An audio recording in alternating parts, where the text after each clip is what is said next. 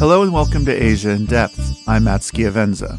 Few countries in Asia have a recent history as turbulent as Myanmar. For decades, the nation long known as Burma suffered isolation and repression under the rule of a military junta.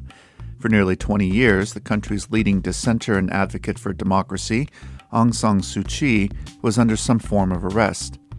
Then came a series of reforms, freedom for Ms. Suu Kyi, and the 2015 election of her party, the National League for Democracy.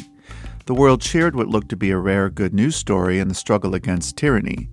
Companies and civil society organizations returned to Myanmar. Money flowed in. The future looked bright. But as quickly as the country's fortunes rose, they seemed to fall even faster. The military responded to the violence in Rakhine State with a brutal and deadly crackdown of the Rohingya minority. Nearly 1 million have fled to neighboring Bangladesh, and the government has arrested journalists and rights advocates as well. In a few short years, Myanmar's image has plummeted once more. Its hopes for prosperity have been set back, and Aung San Suu Kyi has gone from a revered Nobel Peace Laureate to a leader accused of abetting crimes against humanity. Why did Myanmar's hopeful democratic transition go wrong? And what happens next?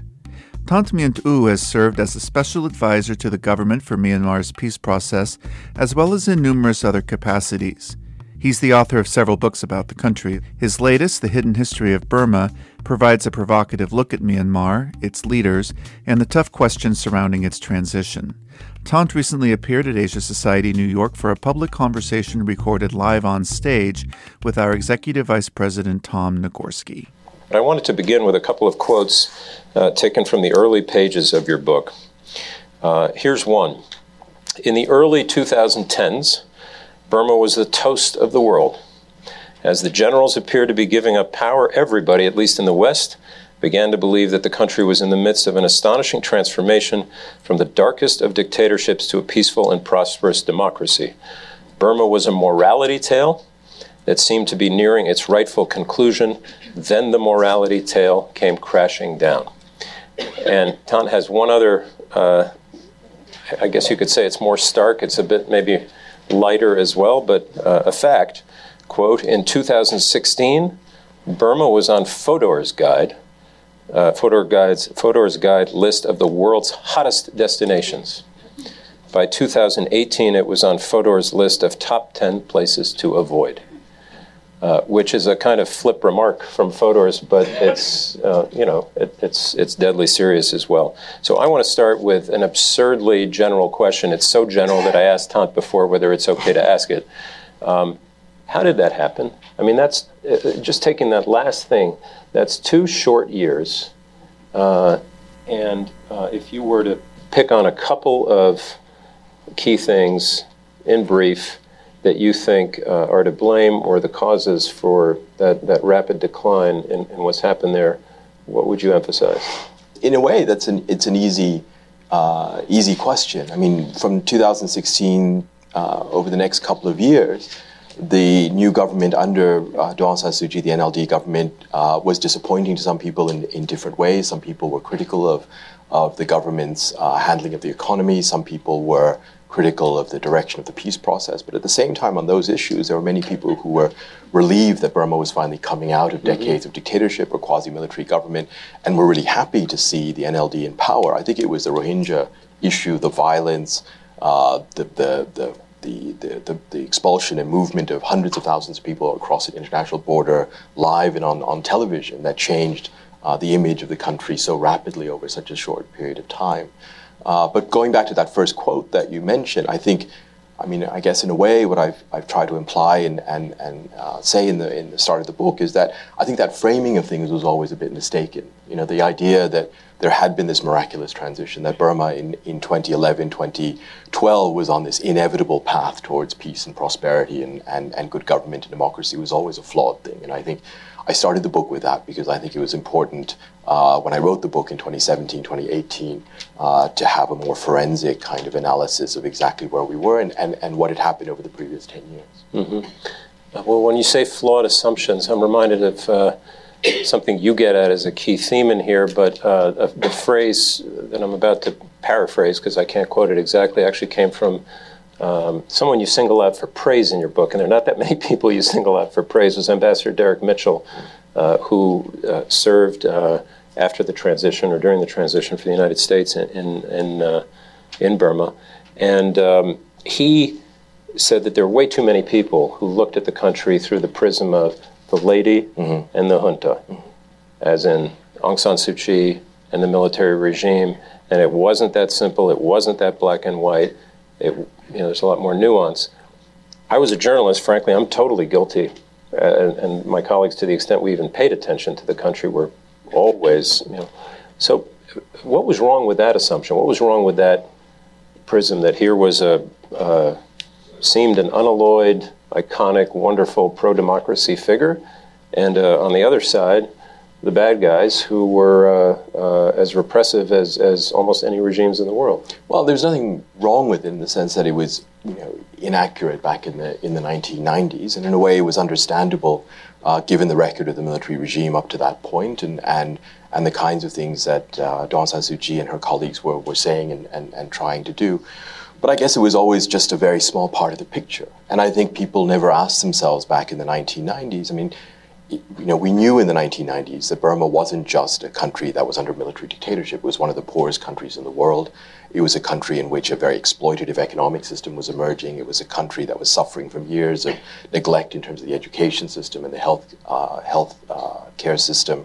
It was a country that was facing decades, or had faced decades of internal armed conflict.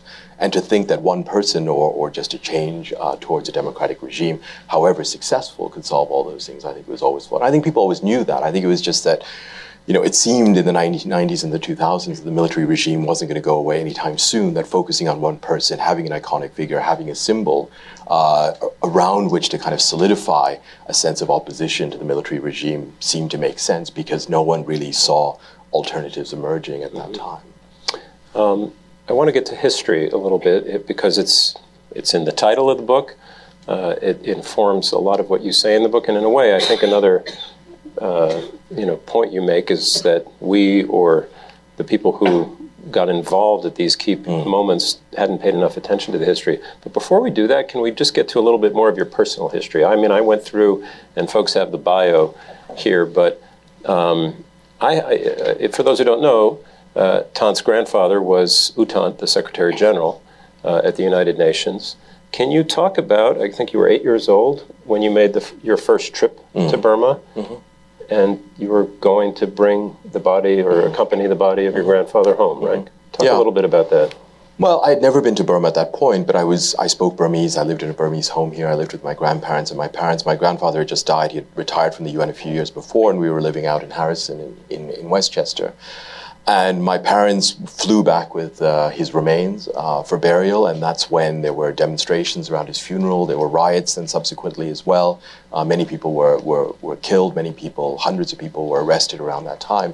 And I don't remember I didn't see all of that myself. I was only 8 years old, almost 9 years old, but it was my first experience in Burma. And so I think both my family history, the things that I heard people around my parents and people around my parents say at that time, my experience in Rangoon in 1974, I think made me feel from a very early age that this was not a good government, and that something that needed to change. And so this idea of Burma being under a government that had really dragged the country down, that was oppressive in many ways, that was violent in many ways, under a dictator at the time, General Ne Win, was something that I remember from not just from when I was 8, but from when I was much younger as well. It's a really vivid part of the book.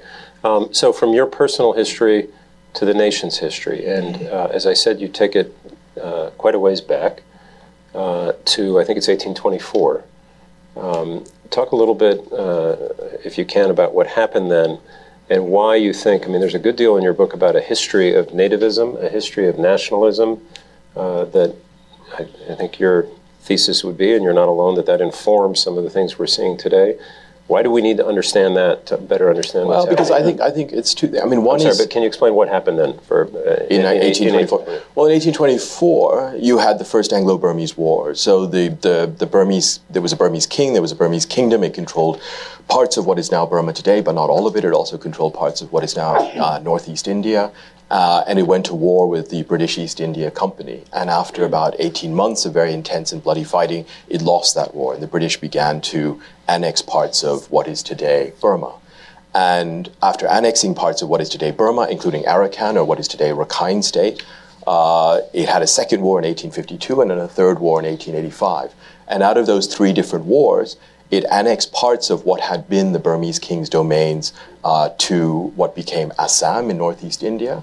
But a lot of it became the new British Burma, which was in that way an amalgam of both places that were under the control of the old Burmese kings, but also places that had never been under the control of any Burmese king. So I think what's important to remember is that Burma is a modern creation.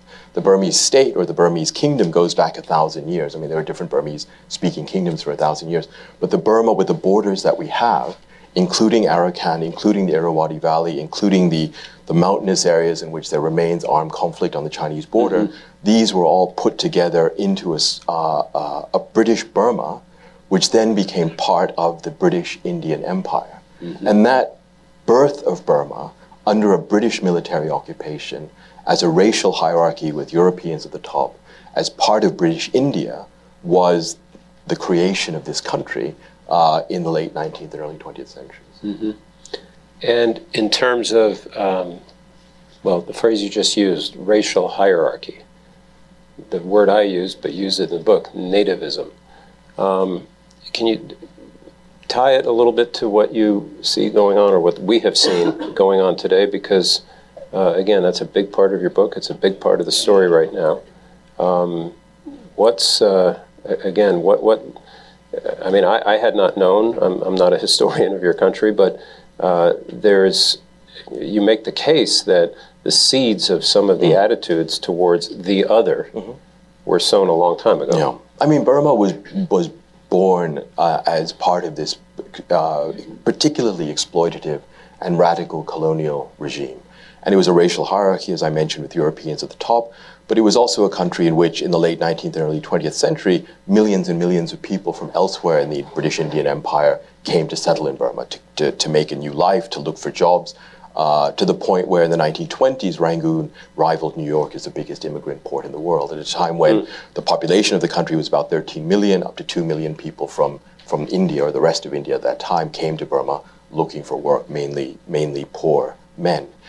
And it was okay for a while, there was economic growth and everything else, but by the 1920s you had developed this sort of Burmese identity that was set against this Indian identity. Right. And that was a mix of, I think, people in Burma also feeling anxious, obviously under colonial rule, but seeing this migration of people from outside, from elsewhere, but also married to a kind of colonial ethnography that began in the late 19th century, but certainly by the 1920s, to see people as either indigenous to Burma or as alien to Burma.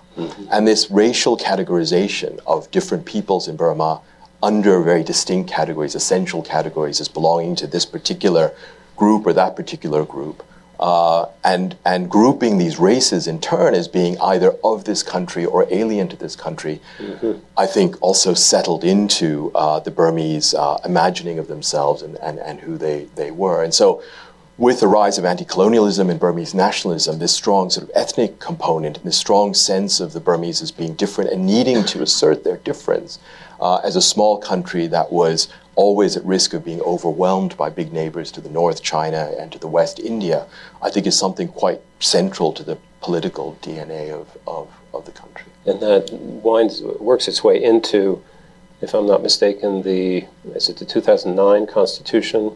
I may have my date off, but 2008. 2008 Constitution, so working almost 2 centuries later, this same kind of language is I mean, there. so for a while it was fine. I mean, so you have this Burmese nationalist movement. You had World War II, which many people forget. Burma was the country in Asia, giant battlefield. Battlefield destroyed by World War II. You had a nationalist elite then come to power as the British quit the country in 1947-48.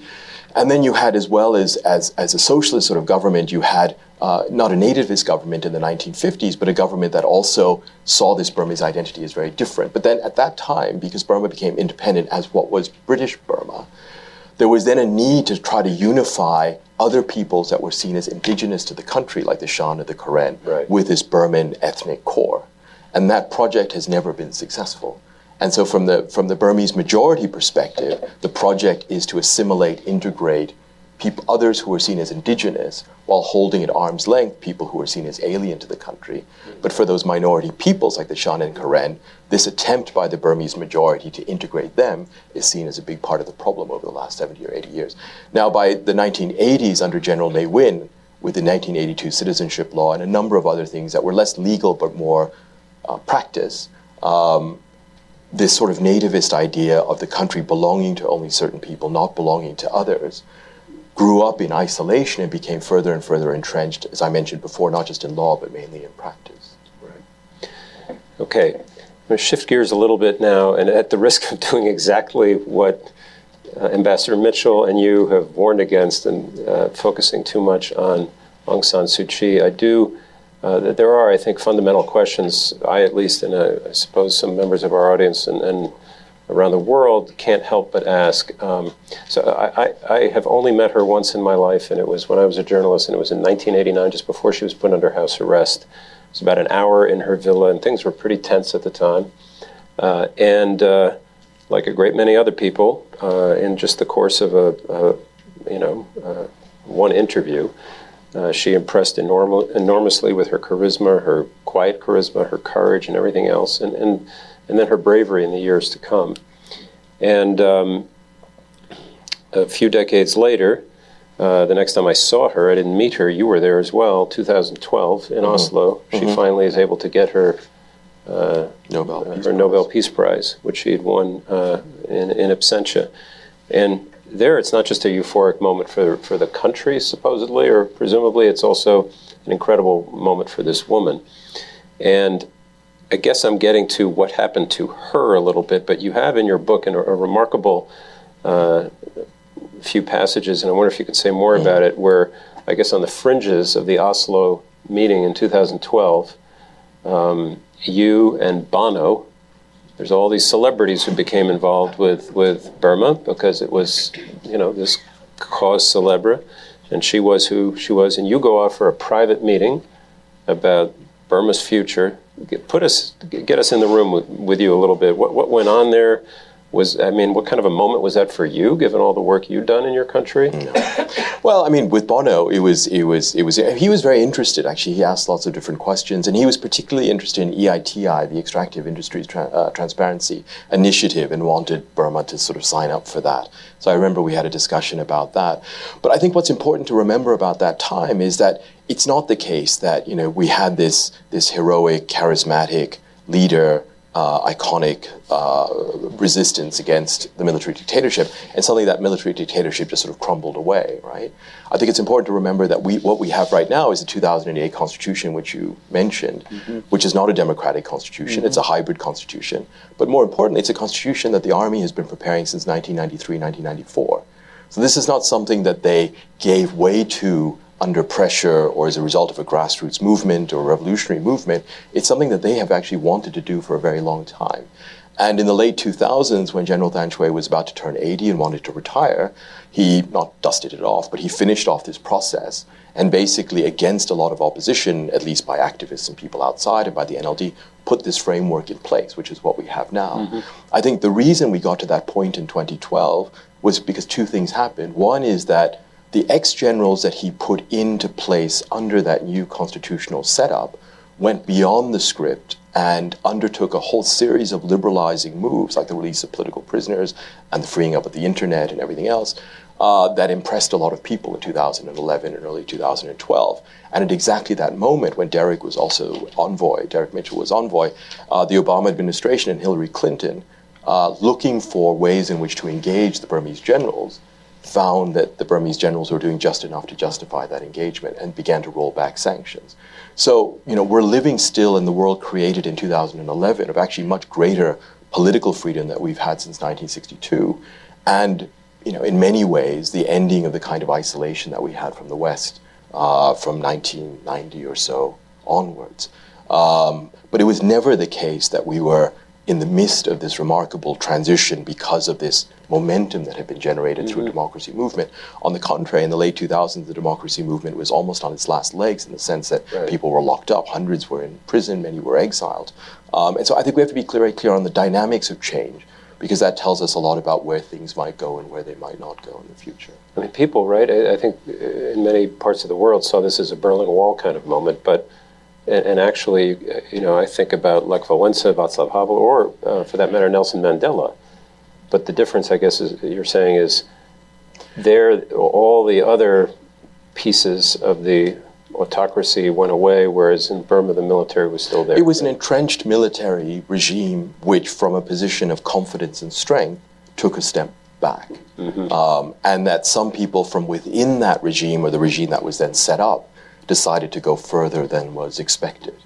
But by 2014, 2015, the inertia or the momentum from that liberalization had begun to wear out. Right. I don't think, or to put it another way, I don't think that the establishment, the military establishment in general, had expected to go so far so fast. And there were many other dynamics at play by 2014-15 as well.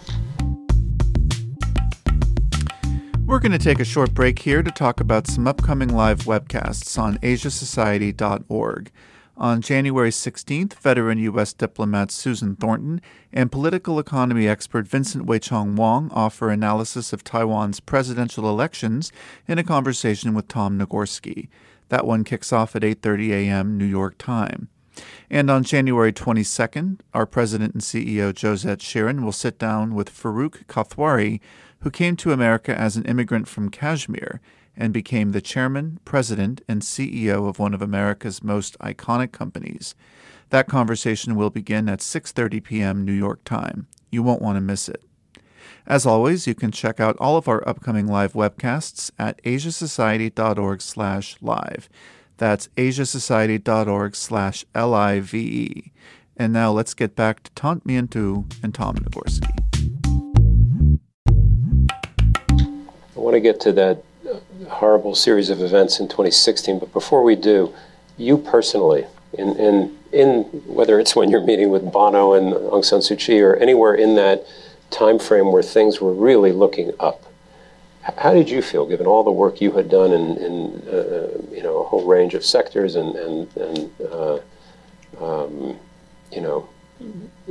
just as a Burmese citizen, how did you feel? Were you euphoric? Were you? No, I think we were really. I think a lot of us were really frantic because I think it was very obvious from the inside to see how fragile this situation was and how small the window was that we had. Because I think what people often didn't see from the outside were the internal fights from within the military, broader military establishment, meaning the government at the time, the ex-generals, where the reformist generals were actually, in many ways, always on a back foot. And I think people, and we saw an increasing dynamic of kind of intra-elite conflict as well between different ex-generals, between the parliament and the government. And everything looked, again, much more fragile from the inside than I think it did on the outside. So it was a question of, how far could we get things so that it would be hard for things to turn back or to snap back to the situation before. And I think, I think people assume that we had a number of years, it wasn't a decade or more, but a number of years before you had to put certain inevitable kind of process, not inevitable, but processes that couldn't go backwards into place. Right. Now, there's a unanswerable what-if question, I guess, as to whether, had those been the only challenges, could the situation today be better? But the fact of the matter is, I was going to say all hell broke loose. That's a little bit glib, but talk, if you can, remind the audience what happened in terms of the initial attack and then the counterattack in October 16 in Rakhine State. Yeah, in October, if we just go back a few months, I think when Daw San Suu Kyi came into office in the spring of 2016, she took a fairly courageous step of appointing Kofi Annan as the head of a commission to look to see what could be done to resolve the conflict in Rakhine between Muslims and Buddhists and more generally. And she wouldn't have appointed someone like Kofi Annan, I think, if she had wanted to kind of dictate what was going to happen. So she did that and looking for a sustainable solution. Just as Kofi Annan was appointed, though, later that year began his work. This group called ARSA, the Arakan Rohingya Solidarity Army, emerged, attacked government security forces. That led to a ferocious response. You had the first wave of tens of thousands of refugees going to Bangladesh. the Rohingya issue, which had been on people's minds anyway because of the boat crisis a couple of years before, where you saw people trying to flee towards or move towards Thailand and Malaysia, that became front and center of people's consciousness about Burma. And over the next several months, over the late 2016 and 2017, the tensions rose. I mean, on the one hand, you had the desperate plight of people who were in the country. You had this new insurgency or militant group that was mobilizing or trying to mobilize villagers at the same time. You had different accounts of violence taking place over those months, over every week or every couple of weeks. And in Rangoon, I think, and to some extent in Naypyidaw, and certainly on the ground, you had this great paranoia. I think you had a tremendous fear on both sides in both these communities. But in Rangoon, you also had this paranoia because people had this image of this group as being an Islamicist group or an Islamic terrorist group. Propagated, is it correct to say, by Facebook to some extent? I don't think Facebook as an institution propagated. No. Right. But as a platform, because I think what happened was, for people who don't know, Burma went through a telecoms revolution beginning 2013. Mm-hmm. So we went from 2% mobile phone penetration to 98, 99% smartphone penetration over an incredibly short period of time, and Facebook was the number one platform. So at exactly the moment that people went online, so to speak, you had both the reports of the initial communal violence in Rakhine between Buddhists and Muslims in 2012. You had people saying whatever they wanted on Facebook about that, and there was a lot of hate speech as well on Facebook as a result. You had a strain of of Buddhism that always saw, not Buddhism, but of Buddhist leadership that saw Islam as a threat to Buddhism, and now those ideas were propagated on Facebook as well. And then you had people seeing for the first time, global Islamic terrorism, ISIS and others in Syria, in Iraq, live and on color, on Facebook videos. And all of these things, I think, merged in people's minds, this idea that there was this Islamic threat. And then here's this new militant group attacking government forces in Arakan. I think that had an effect of creating this wave of paranoia that might have then been stoked up by different people as well. So when ARSA attacked again in August of 2017, just as Kofi Annan submitted his report, the whole, I wouldn't say the whole country or the whole society, but I would say that the atmosphere was there for the army to respond in a no-holds-barred way, and enjoy full support in doing so. So hindsight is always a tricky thing, but back to Aung San Suu Kyi for a moment. So there, as you say, there's this paranoia being stoked, however it's stoked, throughout the country. There are hundreds of thousands now, people who are crossing into Bangladesh or stuck at the border or whatever, and by the way, bringing with them these just absolutely horrific stories, in some cases pretty well documented, of what has happened along the way. And what I guess I've never quite understood, and it is a hindsight question, is with all the moral capital or currency that Ms. Suu Kyi had in her country, around the world, because it's often said, well, she couldn't come out and take a big stand because of public opinion in her country or because of the hold that the military had. Could she not then? Could she not now? I guess she's lost some of that moral currency or a lot of it. But could she not have, been brave in the way she had been as a dissident and said to her people, yes, we have an issue with this group. Yes, we're not going to condone and sit still when there's all this violence, but we're also not going to condone all this horror that's happening to the Rohingya. Yeah, I think that, it's a couple of different things. One is you had that general mood on social media, but I think you also have to ask yourself, does that really matter? Like I said, social media does what really matter? No, the sort of mood in social media, how reflective of is it of the rest of the country? Right. I remember also speaking to young Burmese people around that time in 2017 who also said, don't take this too seriously, in the sense that people write all kinds of things on Facebook, comment in all kinds of different ways. It doesn't necessarily represent a depth of feeling. I guess what I'm saying is that I think people's attitudes could still be formed in different ways. Sure. And I think what people said at that time, whether it's Aung San Suu Kyi or other leaders or people outside, I think made a difference or could make a difference as well. But it's not just about what people say and what people don't say as well. I mean, I think we have to take apart two very different things. One is the specific situation on the ground, which led to ARSA emerging, attacking the army, and the army's response and the violence that happened in the refugee outflow. And you have to ask yourself, even if Facebook didn't exist, even if social media in Burma didn't exist, even if that kind of, sort of general feelings in Rangoon about Islamic terrorism didn't exist, would the same thing have happened?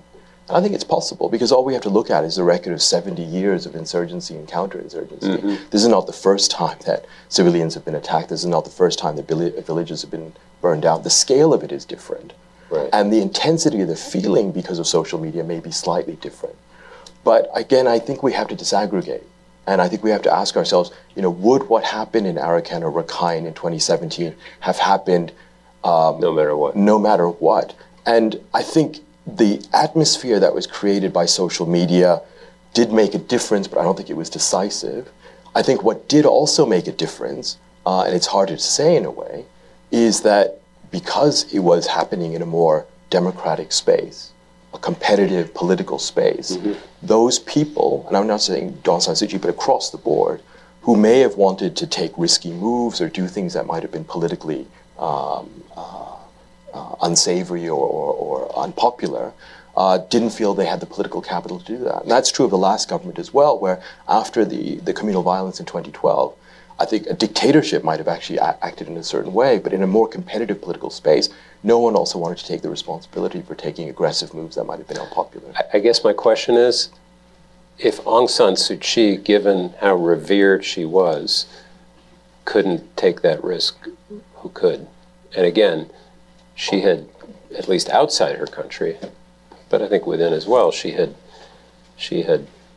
built that capital on the basis of being an incredibly strong moral human being. Sure.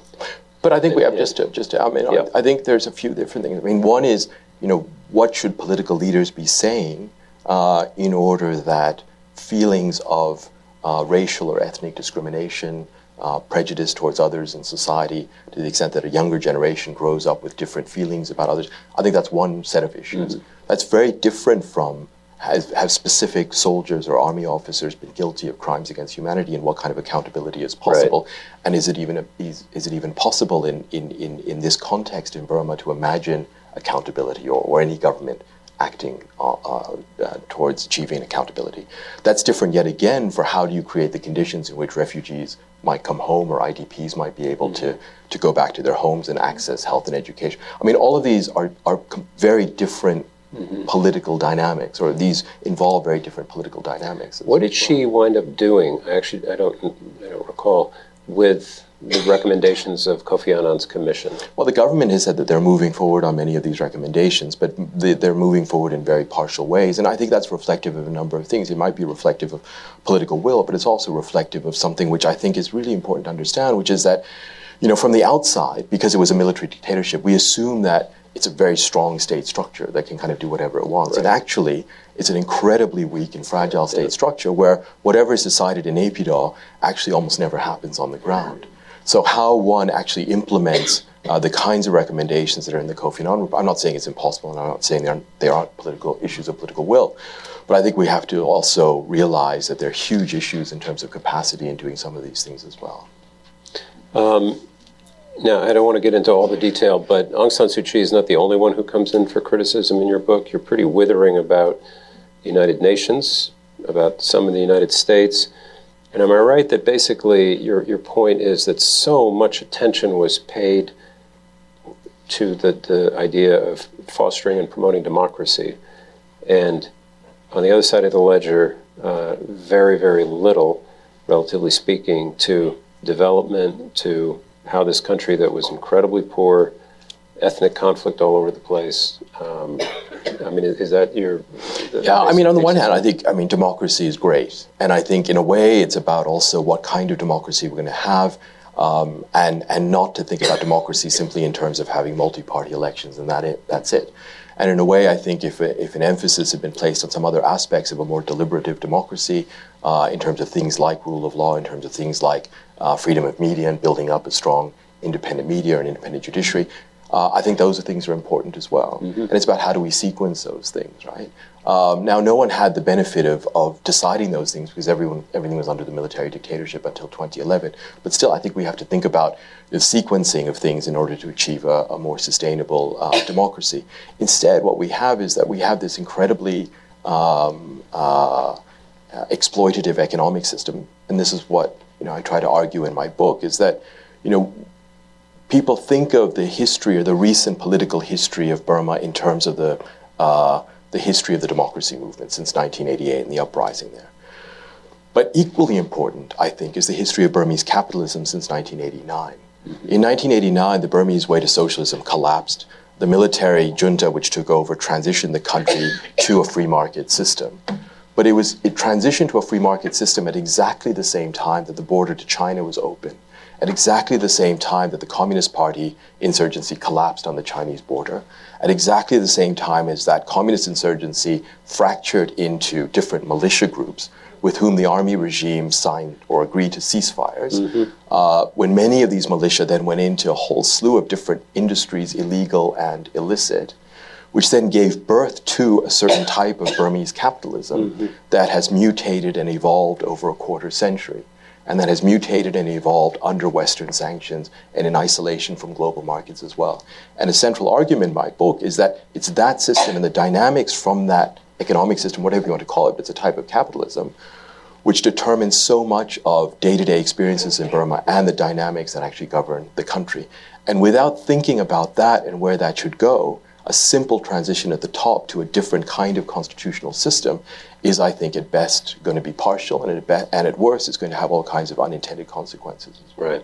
Well, you've neatly brought us close to the present, or maybe even to the present now, and I want to just, and we'll come to the audience in a moment, because there are Burma watchers in this room who are way smarter than I am. But it is worth noting, you've mentioned the country is considerably more free. That great stat you just mentioned, 2% internet connectivity, now 98%. Economic growth, that as I understand it, has hit rural areas as well. But going forward, since so much of what we've been talking about is history and hindsight and all the rest, you say in the latter part of the book, quote, Burma needs a radical agenda, a new project of the imagination. What's in that? You've advised the government for some time. You're sitting now with the leadership. And by the way, with the outside world that still to some extent stands ready to help. What's needed? Well, I think for me the most difficult thing in writing the book was to try to figure out whether I wanted to end on a positive or a negative note, right? And by the way, here we love ending on positive notes. Because there's such huge positives and negatives in a way. Like you said, the country is far freer than for almost all people, and excluding many people now in Rakhine State and people in the Northeast who are also displaced and affected by conflict. For many people, life is better than at any time in the past 40, 50 years. That's true.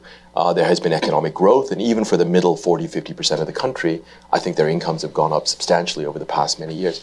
At the same time, this is a country where there is intense armed conflict. There is these, not just the Rohingya violence, but other hundreds of thousands of other people who've been displaced over the past 10 years. Kachin people, Arakanese Buddhists, Rakhine Buddhist people have been displaced by recent violence as well. You have hundreds of different militia, an exploding methamphetamine industry worth billions of dollars. And then you have this incredibly fragile state structures, a democracy transition that's half finished at best, and a society that's really reeling from decades of poor education and poor healthcare, where 30% of kids are still stunted, more than 30% suffer from malnutrition growing up. And it's incredible. It's the poorest country in ASEAN, which is trying to rejoin the world as a poor and weak country, which is almost bound to lead to all kinds of different outcomes. And then, so for me, that's almost a 50-50 thing in terms of positives and negatives. You have a young generation that really, I think, wants to catch up with the rest of the world and do well.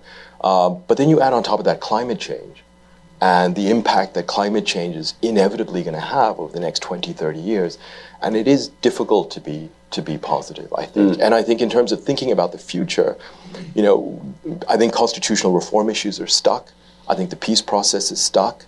I think no one has a good idea in terms of what to do in Rakhine, both with the current insurgency and also with the refugees in Bangladesh. But I think there are two doors that are open that need to be kind of pushed through.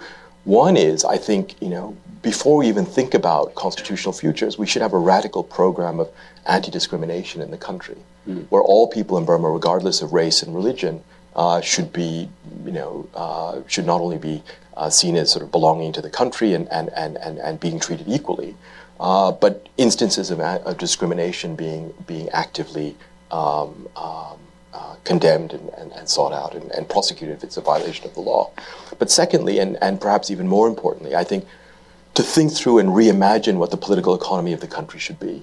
The last 25 years of economic growth have engendered a system which is far more unequal than anything that we've had since colonial times. And it's engendered a system that has destroyed a lot of the natural environment in the country. And Burma, unlike many other poor countries, has so many options. I mean, we can have an economy that's based on tourism, on extraction, on manufacturing, on just exporting 3 or 4 products to China alone could probably drive a lot of the economy. But it's about people thinking through what kind of society do they want. Do they want a more equal society or not? Do they want something else? And I think that basic discussion of the kind of economy, the kind of political economy we have, is a discussion that's completely missing because there's been a complete divorce from the realm of politics, which is completely focused on constitutional and legal issues, and the realm of economics, which has been completely relegated to technical experts and not to these broader issues about the kind of future society. Thank you for listening to Asia in Depth. You can check out our show page at asiasociety.org/podcast or follow us on Facebook and Twitter at Asia Society. Next week, we're going to bring you a conversation about diversity and inclusion in Hollywood featuring Korean-American actor Daniel Dae Kim and Hollywood producer and Asia Society Southern California's senior advisor Janet Yang. Here's a sneak peek. One thing that I'm always wary of is being considered someone who's looking for charity. The liberal snowflakes who are always crying about diversity. To me, I'm sorry, I get a little angry about that. But go for it. I will say that, we've been waiting for these opportunities for a long time. People like us have been in the business for decades, not years. And so, give us a shot and we'll show you what we can do. I'm Matt Schiavenza. See you next time.